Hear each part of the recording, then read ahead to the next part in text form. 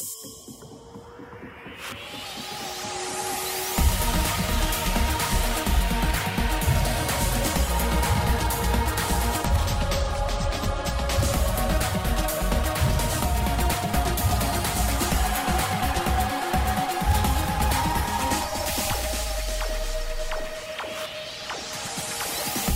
to the latest ATP Tennis Radio podcast. I'm Seb Lauzier, and as the year draws to a close, we continue our look back on the story of 2018 with some of our favourite interviews from the year. If you haven't listened to last week's podcast, we had Boris Becker and Emilio Sanchez, among others, bringing the story up to Rome. This week, we reflect on the rest of the calendar year, starting at the Rogers Cup in Toronto.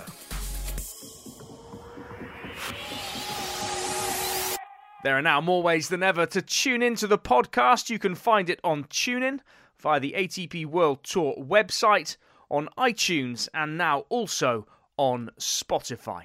So we pick up the story in Toronto, the 6th ATP Masters 1000 of the year. But of course, there'd been a lot of water under the bridge since Rome. Rafael Nadal winning his 11th French Open, and Novak Djokovic confirming that he was well and truly back by taking his 4th Wimbledon. And after that, Djokovic started as the favourite in Toronto, but came up against a red-hot young Greek, Stefanos Tsitsipas, who beat him in 3 sets. And afterwards, Jill Craybas spoke with his father and coach, Apostolos. You know how the players, the young players, see it like when they see such a great champion like Novak Djokovic opposite of them, it's like they play with the history of tennis. So, and but I believe, you know, one match is just one match. You know, it helps you to improve. It helps you to settle some things in your mind, but it's not the most important in your career. For me, the most important in your career is to play good tennis and to be happy about yourself. It's very difficult. Of course, you have to talk to the player to tell him that you don't think against whom you play. You just play the game, play the ball, play your tactics, play your game. But you know, this is the way usually the players try to proceed in this kind of game. But I believe that the players themselves, you know, when they're going out there in the court and they decide to follow the tour, at this level, Stefanos now is top 20. I think they're ready to fight. They're ready to proceed. They're ready to go to the top. So they have this initial ability, let's say, inside them, initial power. So you don't need to speak so much about it. They're fighters, you know. The one who's out there in the courts and they're holding the racket and staying like a couple of hours in the court, they're big fighters, all of them. And I just want to ask you, because he's had such great success this past year and he's really just risen up the rankings. Were there certain things that you focused on last year, that like a couple, 2 or 3 certain things that you focused on last year to get to him to this spot where he is now? Yes, he focused in the physical part. He worked a lot physically, but I can say not a lot. I can say he did the right things with his fitness coach, Mr. Lefebvre. And Murat Academy organized a kind of program around him that to drive his mind to the top. So it's very smart from Patrick Muratoglu, and I'm really happy that he's in this kind of group of people, and which they are already champions. They achieve a lot of things in their life and with their let's say programs, and it works good for Stefanos actually right now. And so what really impresses me about Stefanos is, of course, not only his tennis game, but the way he carries and handles himself off the court. How much, you mentioned Patrick on the mental side, how much do you help him with that mental side as well? Hopefully I'm successful in this. Definitely it's very, very important. For me, the most important is that he's good out of the tennis court. That's as successful as a father. Good, as you mean happy, and yes, yeah. That's successful. That's if I don't want to talk about my success as a tennis coach, as a mental trainer. I want to talk my success as a father. If I'm successful as a father and my family are happy, my child is happy, then I'm really happy myself, because this is my role in life. I'm a father. As a tennis coach, okay, I know I have some education about tennis. I have some experience about tennis coaching, but it doesn't mean anything.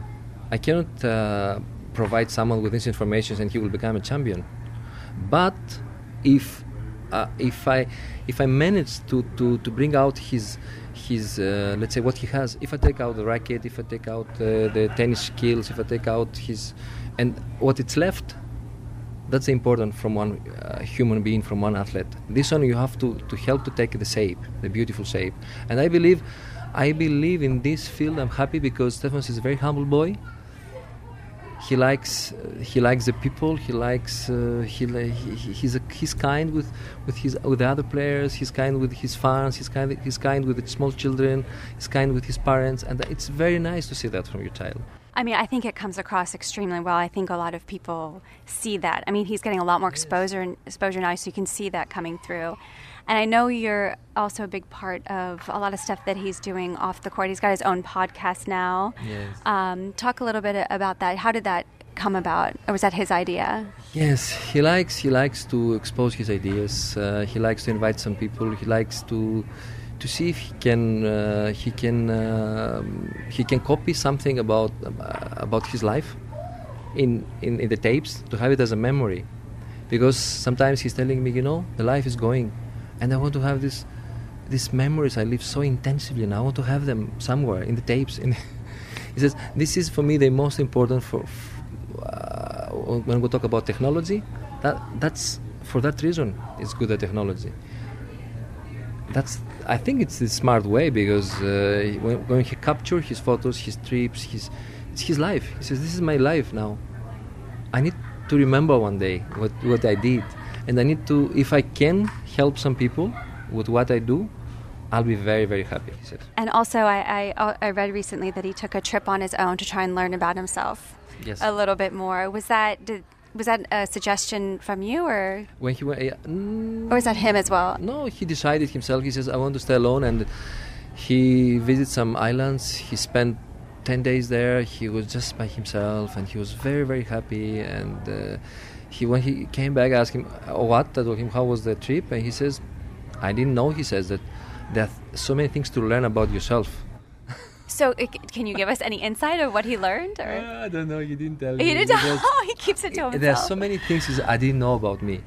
Wow. So I get to know myself much better now, and that's very happy to hear from young people, because that's at the end this is the thing, because we're talking about the other people, we're involving with the other people we don't know about ourselves. And so after he took that trip, he didn't reveal anything, but did you notice a difference in his tennis when he came back from that trip? Yes, that trip after this trip, he started the way up. He was very, very certain and very let's say very much focused, very much decisive, very much. He was much happier. I saw it. He was much happier. I think he decided that that's the meaning of my life, my tennis, because maybe until this moment he was not 100% sure that did I make the right choice in my life. It's really something that is inside me. He makes me full. And probably these 10 days, thought about it and missed it, and he said, okay, now I have to go for it. When was this trip again? It was after Miami. After Miami, okay. And where did he go? Or you can't really, that's a secret Island, too. Somewhere in Virgin Islands. And I remember maybe the island was Anegada Island. A small island, maybe 20 local habitants. And he told me it's a paradise on earth, and then he told me another thing, that the time there is flowing much slower. He says must be some kind of phenomenon, he says here. I say, really? He felt that there's no stress, you know. We have so much stress in our everyday life, in the tour, and it's tough for them. For these guys, I don't understand how they survive.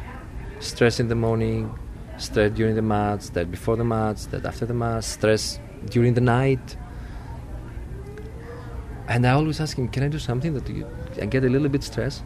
I think maybe the absorption that I'm absorb a little bit of his stress. Maybe that's the best help I can give to him right now. Nothing more than this. And now going back to the tennis a little bit, as his coach, What's the goal for him?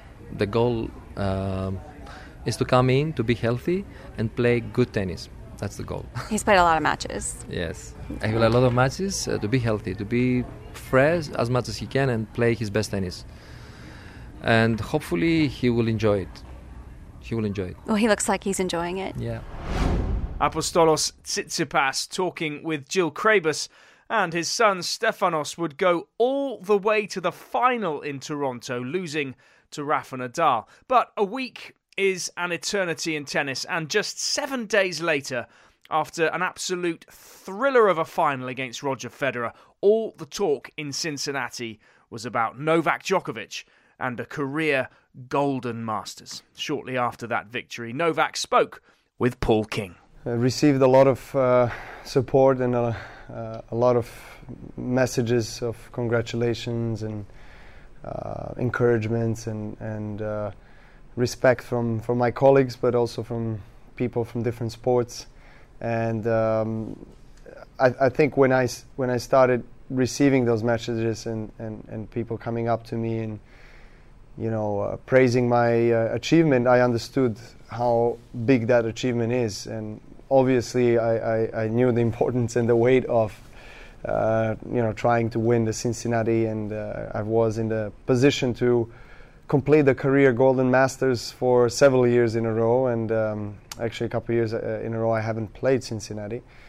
So I was looking forward to come back, and I just started playing my best, I think, on the grass courts. I thought I had a fantastic run in Queens and Wimbledon. Obviously, that was a big comeback. I felt, playing at the level desired and level that I worked really hard for. And it took obviously 4 or 5 months really for things to come together after surgery. So I was as motivated as ever, really, coming into Cincinnati. I had an early exit in Toronto. So I had time to practice and to get used to the conditions that are quite tricky in Cincinnati. The ball flies through the air very quickly, and courts are fast. So you kind of have to be alert and adjust to that game. Be a little bit more aggressive and play with good intensity. So I had an ultimate challenge in the finals, playing as the most successful player in Cincinnati's tournament's history, Federer, who has won against me in 2 or 3 previous finals occasions that I had there, and I knew what's expecting me. So I thought I was very, very focused. I came out very motivated, but I also managed to hold my nerves, I think, in the important moments, and had a great support. So it was just one of those days that works in your favor, and I was just very, very grateful to achieve such a fantastic milestone. I mean, it all started 11 long years ago in Miami. What sort of player was a 20-year-old Novak Djokovic, and what do you remember of your emotions at the time beating that surprise finalist, I guess, in Guillermo Cañas? I remember the finals very well. That was actually the first and only best-of-5 finals I've played in Masters 1000 events.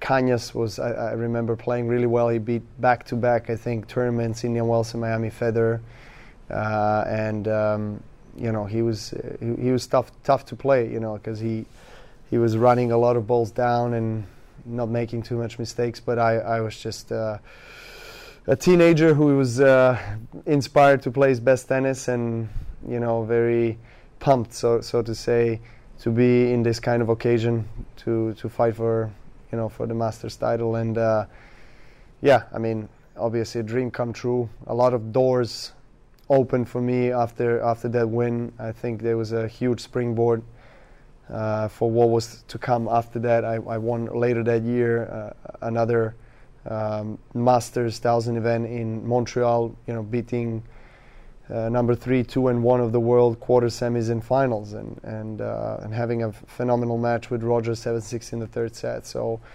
definitely those wins meant a lot to me. I started really back then to believe that I can challenge and win, on a big stage against best players in the world, and I proved it to myself. And then after that, the rest is history. Yeah, I mean, obviously, as you say, the more hard-court victories followed, and you took the first Masters clay title the following year in Rome. And how important was it to sort of prove that you could compete at the highest level on all surfaces? Well, I thought I always managed to play, some of my best tennis at the Masters events, and I always aimed to play, to peak, so to say, in those events, because next to Grand Slams, those are the biggest events that we have on the ATP Tour. So, they carry a lot of points, and they're very important. So that's how you make yourself known to the tennis world. Being able to play on a big stage and fight for big trophies. And I've been really, as I said, blessed to have fantastic results throughout my career. Won 30+ titles and Masters events, and played many finals as well. So just being able to achieve the Golden Masters and winning on different surfaces and indoors, outdoors. When I reflect on it, it really is one of the ultimate challenges that you can have in our sport, and makes me very proud. But it's not only me; it's my team. Obviously, I always have to acknowledge them, because they give me the support, they give me wings, they create the formula of success together, side by side with me. A couple of years of near dominance as well we really have to talk about, obviously, at 2011 and 2015. And when you look back at those years, I mean, what had clicked for you, and how remarkable was that achievement when you consider the sort of the era you're playing against, with the likes of Roger and Rafa and Andy, of course, as well? Well, obviously, I mean, rivalries with all these three guys were quite different, and each of those rivalries has shaped me into the player I am today, and I really am grateful to be in their era. If you asked me that at the beginning of my career, I probably wouldn't give you the same answer, because they were, winning, especially Nadal and Federer, most of the matches that I played against them. And right now, I do have a positive score, but it took over almost a decade to actually start winning head to head. And those two guys especially, and Andy, of course, but Federer and Nadal have really made me do my homework and get out on the court and figure out what it takes to win against those guys, to win the big titles. And I've been just also very, very fortunate not to get any major injuries on the road. I had elbow just a couple of years ago, and obviously surgery earlier in 2018. But other than that, throughout my entire professional career, I've stayed pretty healthy. I haven't missed any slam, and I haven't missed too many thousand events, and just I think that has helped also in terms of creating such schedule in a way where I can peak at a certain time that I feel like is most appropriate for for my career, and I've managed to do so. Does the fact that you achieved that Cincinnati success on the back of that long injury layoff make it one of your even more satisfying feats in your career, let's say? Oh, absolutely. I mean, considering obviously the occasion, considering the challenge that was at task, and the milestone that was there waiting, to be conquered and to be achieved. I've played, I think, 5 previous finals, and I failed at the last step, and obviously I must say that it was at the back of my mind coming into that finals against Roger, and knowing that I've never won against him there, knowing that I've never won that tournament. Obviously it was a huge occasion, the best possible finals, and it's just I just managed to as I said, calm myself down and center myself, and just get the best out of myself, out of my game. I thought I was well prepared. I was playing well. I got myself dig myself actually out of the trouble in a couple of matches before that. I was losing. I was down a break in quarters against Raonic. I was losing against Dimitrov, set in a break, and I won a very close 3-setter against Cilic in semis. So it was one of these things when it's just everything turns out your way, and it was meant to be, and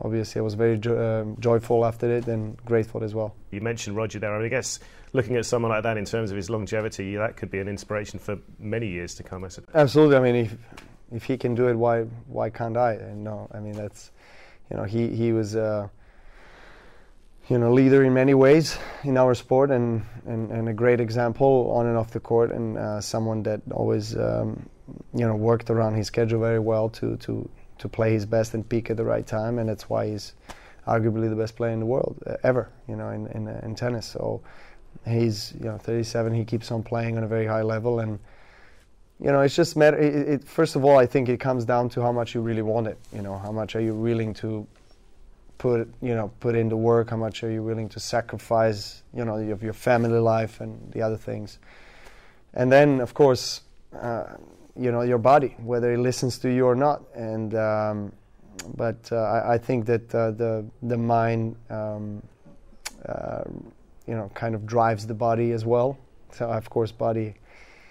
We have to take care of it as well, but I've been myself personally part of some epic matches, and they went almost 6 hours, and I know when everything hurts and you feel like you have nothing left physically in the tank, but there's some force that keeps you going. So I believe that it's always first, that state of mind, and whether emotionally you're willing to. If you have a willpower to keep on going, you have a desire to be at your best and to keep on striving to be the best and striving to play the tennis. I guess the time will come where I will have to decrease the amount of tournaments and traveling, and just as Roger does, focus on certain periods of the year, and I guess tournaments and swings where I feel like I have a best chance. So we'll see how it goes. I'm 31, but age is just a number for me, so I don't look at it that way, and I still love it. I'm very pleased to do what I love, and hopefully can get going for many more years.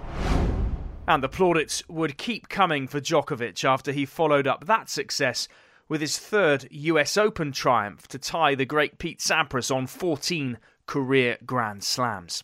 He would march on to the penultimate ATP Masters 1000 of the year in Shanghai.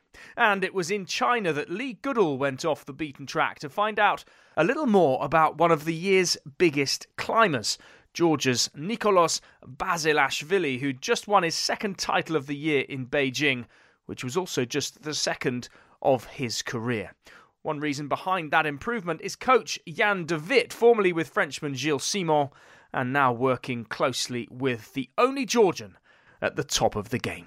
Jill and me, we had 5 really good and successful years, and I enjoyed the time a lot with him, and I think he did the same. But yeah, like many times in pro sport, it comes to an end, and first I felt it's time to make something new, and he was hesitating a bit, but then we agreed on that probably it's the best for both of us to separate ways and try something new, and that was after US Open last year. And I stepped away a bit from the tennis for some time, and it was a very interesting time as well. Yeah, I hear from our good friend Arv Palmer that it was you spent a bit of time with volleyball and football, is that right? Yeah, that's right. It was much more time with football than with volleyball. But even the volleyball time, I was a bit with the Australian national team, was very interesting, and we will see if there will be something to continue. I have less time now when I'm working full-time, but I really enjoyed to have the opportunity to get a deep insight of other professional sports, and hopefully I could help those guys a little bit to improve their setups, to work on some details. I think it's an interesting thing to come when you're an expert in something, like me. Obviously I'm an expert in coaching in tennis, to a different environment, to meet other people, to have people with different knowledge around you, with a different approach to their sport. Many things were new for me, and I felt it was not being hired to give some knowledge to them, but at least the same for me to learn and to get some fresh ideas as well. It's worth saying for the listeners who perhaps don't know your setup back in Europe, you do have an academy, is that the right word? And obviously you have an involvement with that as well. It wasn't like you were stepping away from the sport completely. I guess that's running on a day-to-day basis. Just tell us a little bit about that centre, that facility. The center is in Halle, where the Gary Weber Open is, and we are not having only grass courts, we have all the surfaces and we have everything, and that keeps running no matter if I'm traveling or if I work in football. The time when I was with a pro football, I was full-time there, and when I was off from tennis, I was really off from tennis, so the academy runs with or without me, and even if it runs with me, I'm not the person who's really running business there. I'm one of the owners, and I have been head coach for many years, but that's a long time ago, and right now we have other people that run the show there, and they do it really well, and I'm happy to see that they do that well, and I don't feel at all that they really need me for anything, so I'm free to choose how much time I want to spend there, and the choice was to be really away from the sport, and the football thing just happened in the time when I was off, that these guys called me and said, can you join? Can you spend a bit more time here? We have a situation we would like you to help. And I had already had like 2.5 months like off with enjoying life, taking some holidays, just being with the family, and I felt okay, yeah, let's try something really different. And then you got the call from Nikoloz, I would imagine. Can you just give us a bit about a background of how that came about and when exactly you started working with him? I mean, Nico plays since 2 years already in our club in Halle. It's not only that we have the academy and the tournament, we also have a Bundesliga team since many years, and he plays for the team since 2 years. And I had matches against Nico, so we knew each other from the tour, but not that well, and a bit better from the team matches.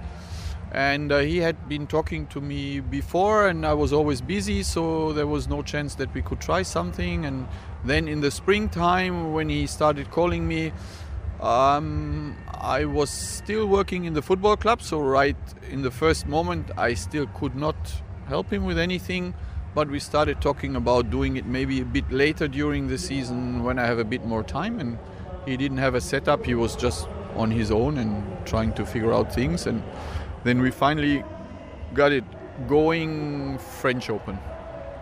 And anyone who perhaps isn't paying close attention to tennis results, they'll see this guy, Basilashvili, he's won Hamburg, that's an ATP 500. He's won Beijing, another 500, which is an incredible effort for anyone to win 2 500s in the space of a few months. Had a great run in New York. They'll be saying, what's going on with this guy? Do you have the answer? You've done something special with him, or maybe just some small changes. From the outside, it always looks like there must be something magic or something big going on, and I can explain you what we did, and then it's always up to the person that these things are happening with, how he's responding on that, and how he can use the things that are maybe new or the advice that I can give to him. And when you see the results, I would say it's more a sign of that this player is really open-minded and took a decision for himself to change some things. And he's the one who's changing, not me. I can give him some advice, and we had some areas in the game when we were really working, because for me all this is really no magic. So I'm really convinced that it's about knowledge and about doing the things in a proper way. Like when we work on the return, I really have to know my stuff. I really have to know it, and you need to be good in biomechanics, in technique. You need to have a vision of how the player is doing it, and then you have to find the right words, and that's sometimes not even words. You have to find the right ways to get the message to the player. And what you can say is that we were really successful so far in getting my message to this guy and the way how he was responding on it, because anytime when we try to give some information, the deciding end is not the one who has an idea and wants to give an information. The deciding end is always the one that is receiving. And my main job is to know my stuff and then to find the way that he can receive the message in the best possible way for himself. And that's what we try to do, and that it works that quick with these big results, it's just happening. This is not planned. You must be delighted with his attitude then. I guess that's the key, isn't it? I guess you're saying the way he's been open-minded, that's the phrase you used, and being able then, I suppose the challenge is taking it on to the biggest stages. I mean, the Masters 1000 here to beat Shapovalov, the final of Beijing against Del Potro, US Open, that's not easy, is it? No, that's definitely not easy, and we could see on those stages that my player is really not scared to win on the big stages. He's not only showing up there, he's hungry to win. And honestly, we are really looking forward to play Zverev tomorrow because we want to play those guys. I mean, we played Rafa in the biggest stadium in the world. We played Delpo now in the finals in Beijing. Now we are happy to play Zverev in a Masters 1000 here in Shanghai. That's what we want to do. And with this attitude, I'm really happy. But on the other hand, it's still a lot to improve also in attitude, in everything. We can improve everywhere. Which is good news, surely, because that means the ranking can only go in one direction. No, that's never meaning that the ranking can go only in one direction. The ranking can go anywhere, but the ranking is not the thing that we are focused on. We are focused on putting the game together, in finding quality, in showing up for practice every day with a high motivation. And the results going to follow the quality that we're going to bring to the court, and the ranking is going to follow the results that we're going to bring with our quality. So we are really not thinking ranking or... No, that's not the approach. I'm pretty sure that the other things are bringing you much further in life, and especially in sport. Focus on what you have to do. Focus on doing it right and just be in the moment and do it as good as you can. And then the results and the ranking and the money and the fame and everything will follow. If you think about that and you're scared maybe not to make this or maybe I do this wrong, no, I don't believe in that. Jan de Witt with Lee Goodall, and having beaten Denis Shapovalov, Basilashvili would lose to Shanghai semi-finalist Sascha Zverev. But in the end, everyone would bow to Djokovic, who beat Borna Coric in the Shanghai final. And so we arrived in Paris for the final Masters of the year, with Djokovic eyeing the world #1 ranking. But trumping even that in the headlines early in the week was big news coming from the Grigor Dimitrov camp. Andre Agassi, formerly with Novak, of course, was back, this time alongside the struggling Dimitrov, and his coach, Dani Vallverdu, kindly took time out to speak with me. It's always a pleasure to speak to you, Seb, regardless of the circumstances. But yeah, definitely the last few months have been up and down. Couple tough losses in Beijing and then last week in Vienna. But again, it's been up and down already for the second half of the year, and we're working. I mean, like I've told you before, and I'll say it again, we're very committed to what we believe in and the type of work we need to do to keep getting better and trying to get that confidence back. When I spoke to you in Cincinnati, I told you that we were a bit unfortunate with draws and first rounds in the middle of the year, starting in Madrid. But again, that's just not an excuse. You still have to play those matches and try to win them. Just they didn't go our way, and then it's a slippery slope once you start losing matches. And we're just trying to get it back, trying to find our way back and get our confidence. Obviously, we're putting a few wins together will be the perfect recipe to try and get that confidence back. So that's what we're trying to do. Keep working, trying to keep our game as on point as we can, and then trying to get those wins, which are the ones that are going to get us back on track. I mean, you can do as much work as you want, but if you are not winning and the confidence is not there, it's difficult to use your assets. So we're hoping that even if it's this week would be great, but if not, we'll regroup, train hard in November, December, and then try and start getting wins at the beginning of the year. You said the word confidence a few times. Trying to put your finger on the problem, is most of it now in Grigor's head? He's playing well. I mean, he's playing well. We're going through some changes that are going to be good for his for the longevity of his career and not only for the beginning of next year, but also when we're looking a bit long term. So we're going through a few processes that is not only mental. I think on when it comes down to equipment and game plan, we're looking long term. We're not focusing on what's happening this week or what's happening next month. We're trying to build him to be the best player he can be. I think he's obviously achieved a lot of big things, but we still believe as a team that we need to build more in order for him to be consistently at the top. I think what we've done is good enough to have some good results, but not good enough to be there at the top consistently. So that's what we're working towards and trying to build him in a way that he stands his best chance at being there at the top for as long as possible. You said some technical changes, and let's face it, it's not often Grigor serves, I think, what was it, 13 double faults. You're looking at the serve, it looked a little bit different in the last couple of weeks? Yeah, we're working on the serve. Again, I think the double faults might be coming from the confidence side of things, but we're definitely working on the serve and a few other things. But again, it's obviously not normal to be serving like that for him. He's a great server, and he's one of his top 3 assets that he counts on. So it's obviously something to clean up and get better. But definitely, we're working on his serve to try and find the way that he can rely on it consistently in the big moments. Not just rely on it on some tournaments, but for him to rely it throughout the whole year and to be able to rely on it later in the big events. So, like I said, we're thinking long term and trying to build him in a way that he can believe in his game for a longer period of time, not just for a few events.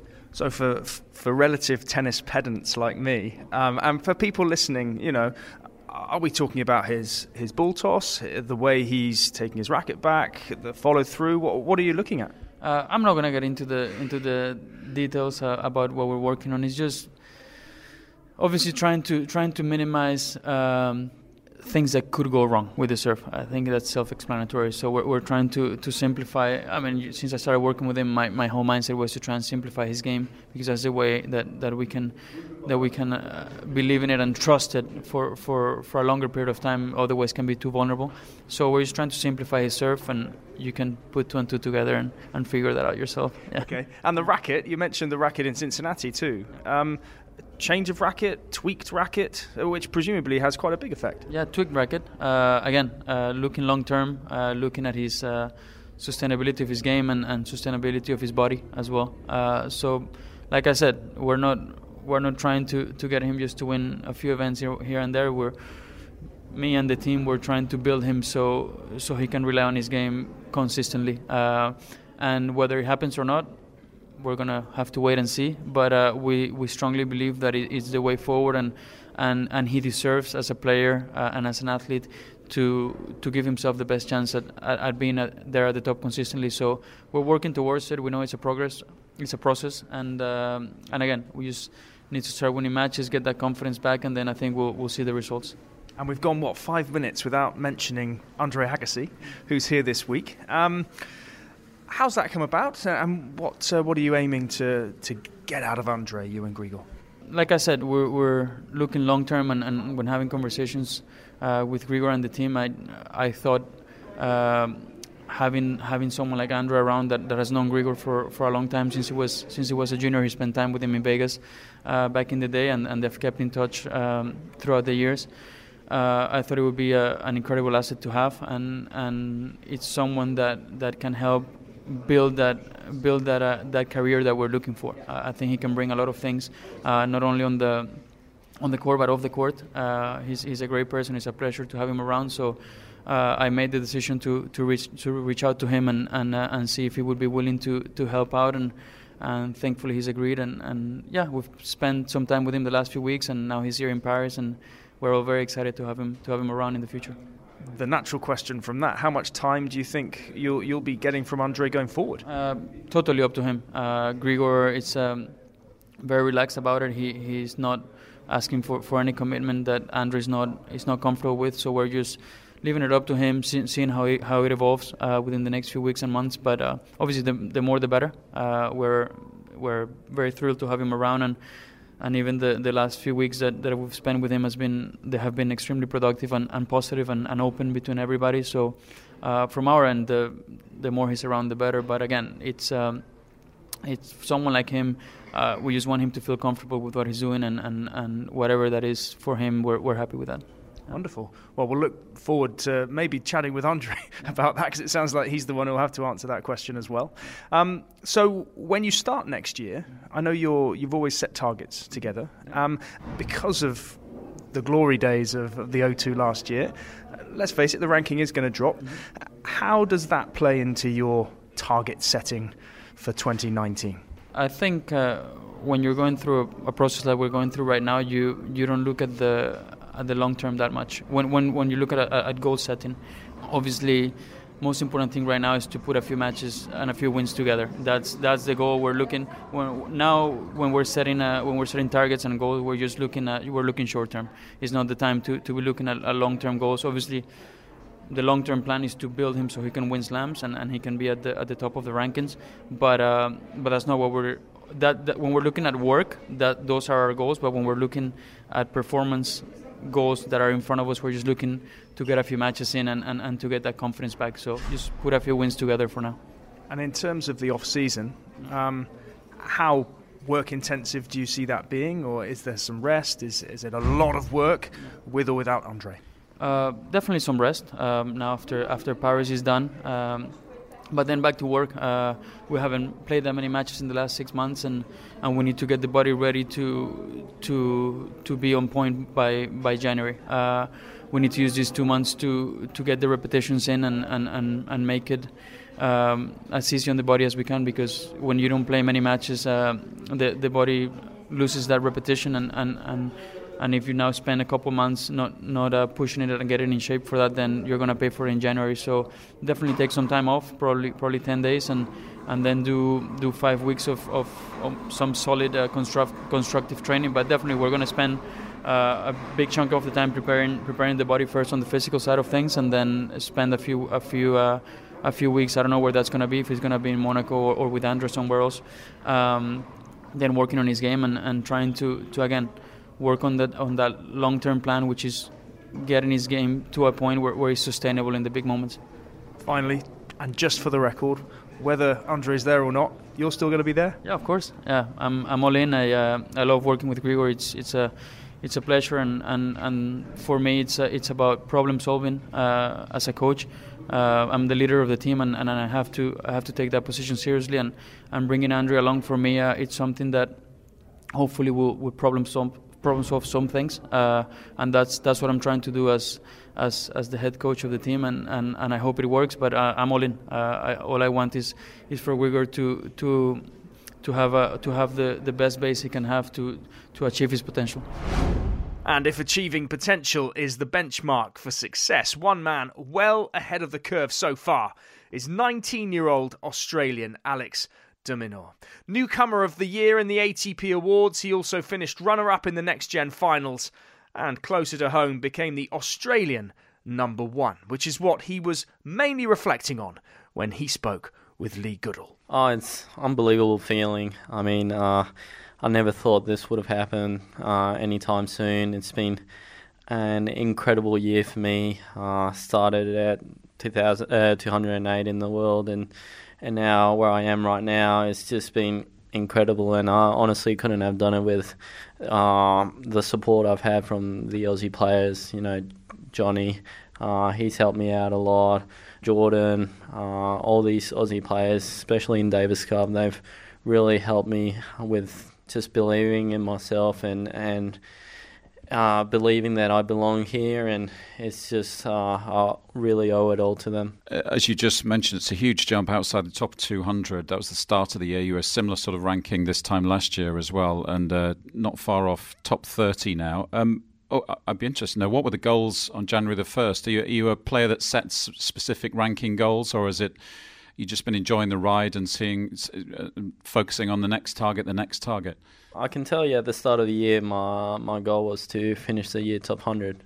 And I believed I had the level, but it was important for me to try to bring that level and that intensity week in and week out. And that's something that I'm really proud of, that this year I've been able to accomplish this and play well a lot of weeks in a row. And that's something that I felt my first year on tour I couldn't quite do. So I've just been learning each day and trying to get better. Yeah, absolutely. It's one of the things I noticed looking at your results, still posting semi-finals in China a couple of weeks ago.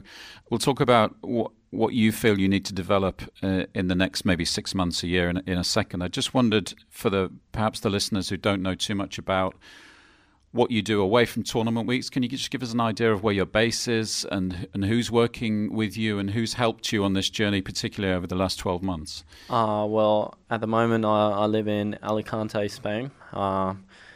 That's where the whole family's at, and the little time that I have off tournaments, that's where I spend.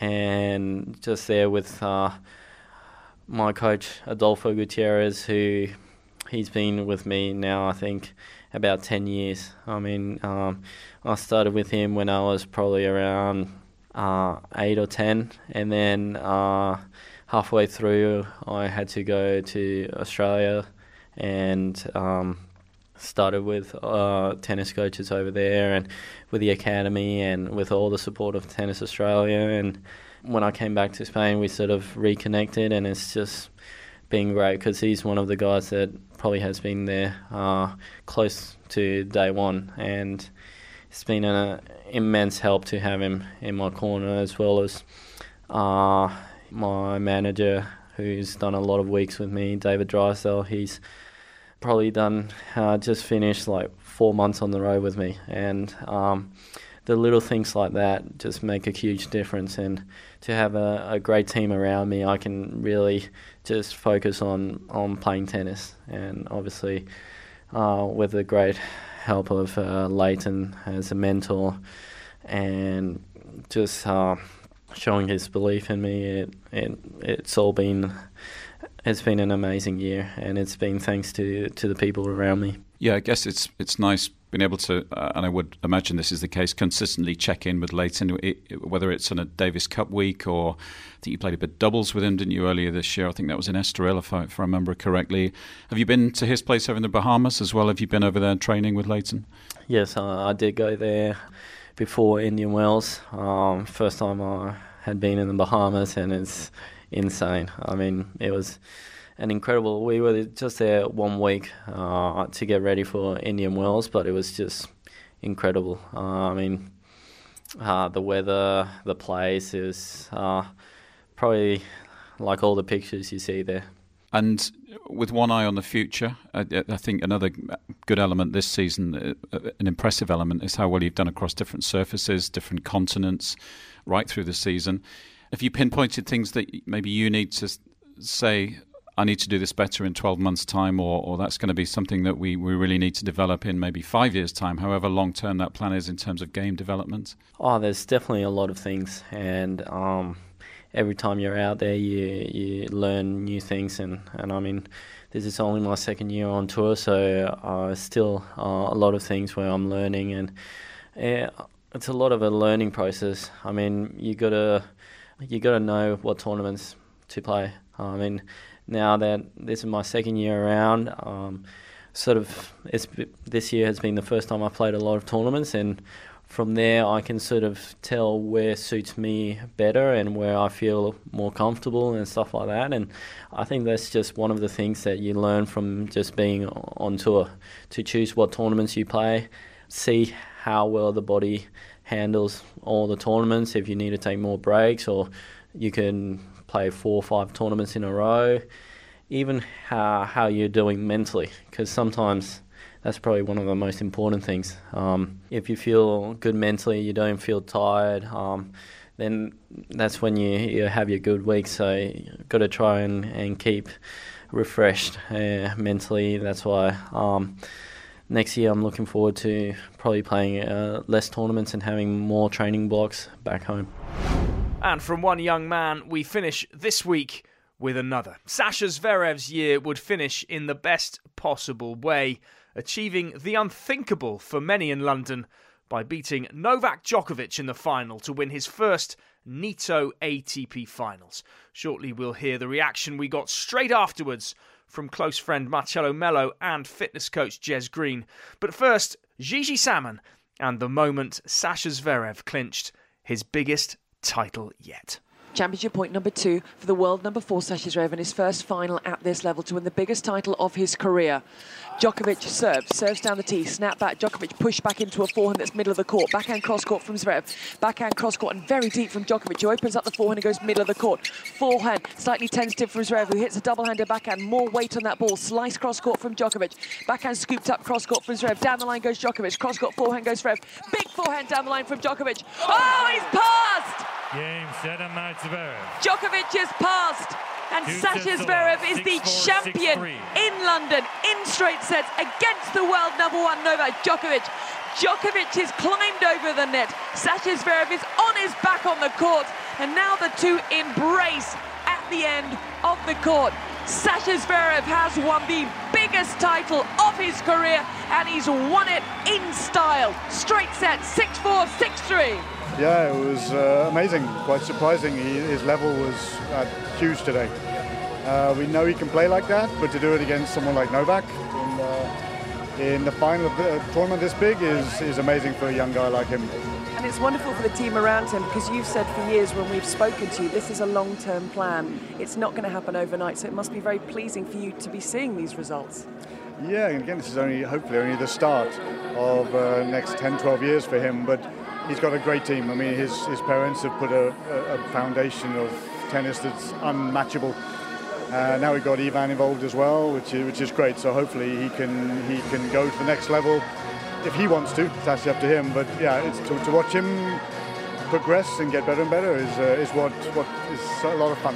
And these moments just must be very, very special. Yeah, I mean, for me even being here, London, not bad. I'll take this the last match of the year. Yeah, but now we celebrate a little bit, and then now we just got to go back to work and go again for Australia. I mean, nothing changes. Please tell me you're giving him a little bit of time off. Yeah, it's more him. Believe me, it's not me. He'll get at least 10 days, I think, before he gets bored. I'll give him 2 weeks, but he'll take 10 days, want to do something, and then in 2 weeks' time we'll start pretty brutal off-season again. Jez, it's been a pleasure. Thank you, and enjoy the celebrations however long they last. Thank you, pleasure. Thank you.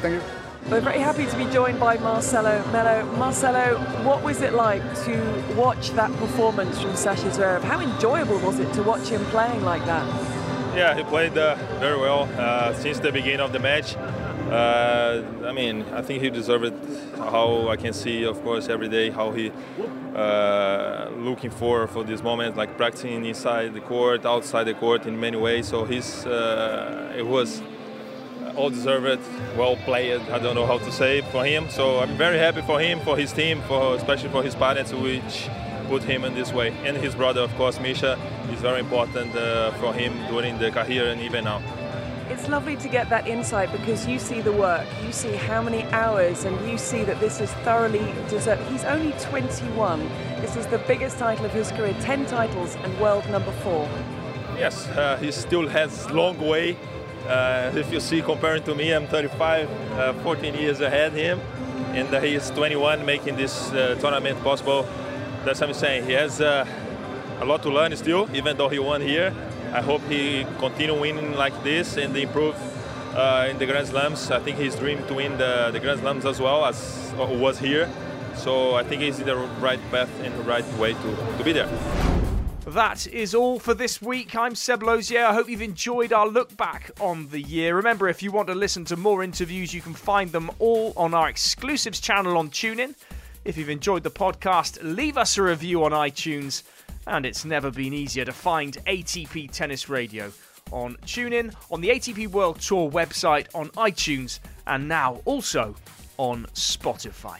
Next week, I can promise a whole lot of fun. Everyone loves a quiz, and so it proves when our entire ATP Tennis Radio team were put on the spot. Join us then.